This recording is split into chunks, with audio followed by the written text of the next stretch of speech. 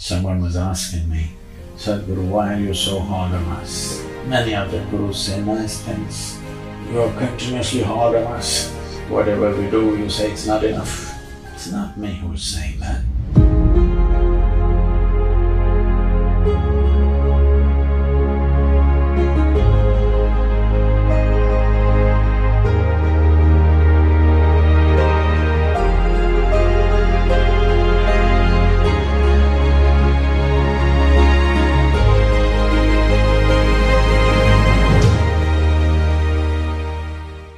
Someone was asking me, Sadhguru, why are you so hard on us? Many other gurus say nice things. You are continuously hard on us. Whatever we do, you say it's not enough. It's not me who's saying that. The life within you is saying that, isn't it? Whatever you is not enough. Hello? Huh?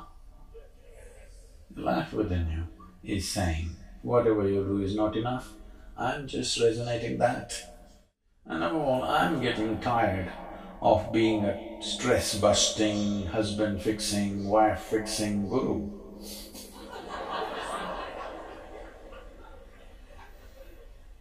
A yogi means he's supposed to do something to you which is beyond your physical and psychological drama. I'm not the director of your physiological and psychological drama that's going on. It's your business to run those two dramas well, isn't it so? There is enough intelligence within you to conduct life, yes or no? There's enough intelligence. The question is only, is it working for you or against you? When your intelligence works against you, you are a dumb thing. Yes, somebody else is working against you, we can manage it. We can manage it. Once your intelligence works against you, you are a dumb thing. There's no possibility in that state. So, what is the way? Well, Adiyogi talked about three basic formats for realizing what's beyond. With one set of people, with the Saptarishis, who are seven very focused men, he talked about the science of knowing. Went on for decades, exploration. For this, you need a razor-sharp intellect and perseverance to hang on to something for decades, to simply stay in one direction. With mind, to keep your mind on one thing for a period of time takes enormous capability, intellectual capability to be able to stay with something unwavering. It's easier to keep your emotion like that. So when he saw the way he was teaching the Saptarishis, though initially everybody thinks they're intellectual and it entertains them when you talk about the science of it, after some time they won't be able to stay on because it needs sharpness and perseverance. Those who are sharp are all over the place. Only those who are little dim have perseverance, unfortunately, in the world. To be sharp and to be absolutely in a state of perseverance always are a few, not too many. So he saw the next possibility. When his wife Parvati came, she came to him with enormous love and devotion. So, because her devotion and love for him was such, he could include her as a part of himself. She became one half of him, and actually in the Indian languages, the word for wife is ardhangi. That means she is literally a half of you. I think even in English there is a term like that, huh? Better half, bitter half, whatever. No, it depends, case to case.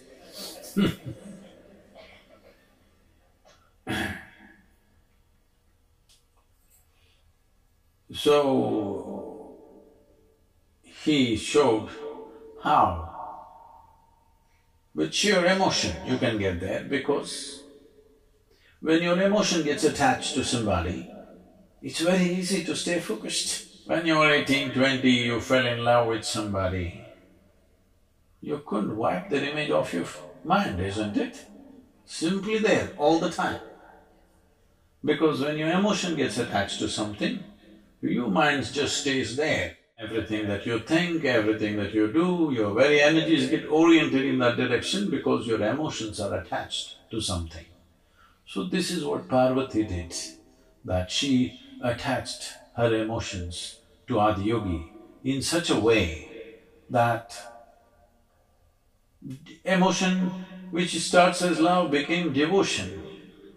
Devotion means it is a solution which slowly dissolves you, makes you less and less of yourself. So she came to her enlightenment that way. She came to know the beyond in that sense. Then there were others who were his people. They are literally like they had fallen out of him. They asked, what about us? All these guys are shining up. What about us? He said, you don't bother about all this. This is for intellectual idiots. This is for emotional idiots. You don't worry about all that. You just be, you're anyway part of me. What is there to do for you? But don't worry about enlightenment and rubbish. You just be here, simply. Because you have no sense of yourself, you don't have to do anything. Just hang around, that's all. These are the three ways in which he delivered.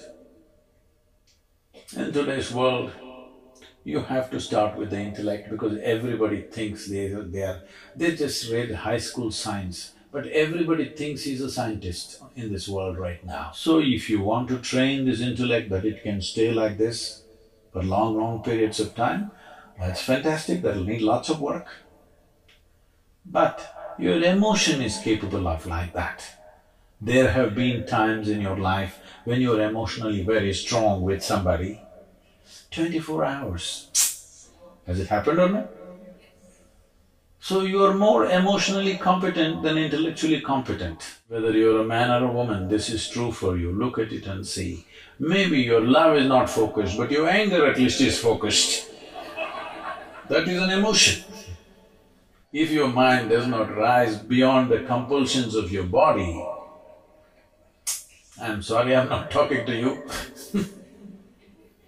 If you do not know how to raise your mind beyond the compulsions of your physiological compulsions, if you do not raise beyond that, then what's the point of talking to you of higher things? You are not yielding to your life's longings.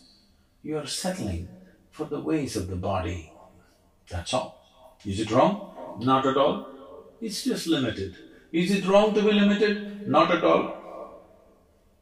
But if it happens to me, I would consider it as a crime against my life. But different people have different standards, it's perfectly fine. It's just that don't talk about lofty things when what you want is this. It's a waste of time for you and of course for me. A few physiological things have enlarged in their mind in such a way that it looks like there is no way to cross it. No, you just have to look at it with little more awareness, that's all. Don't you have the intelligence to cross these things? You have, believe me. It is just that your intelligence is mortgaged to so many things that it can't think straight. Because small physiological needs and psychological needs, you have dressed it up so much, with so many frills, you can't see through what it is. It is very simple process. Physiological needs of hunger and sexuality are very simple things. If you see it for what it is, very easily you can look beyond it. Body and mind are tools and instruments given to you so that you live. Not that you get enslaved by those two tools. You're supposed to master that.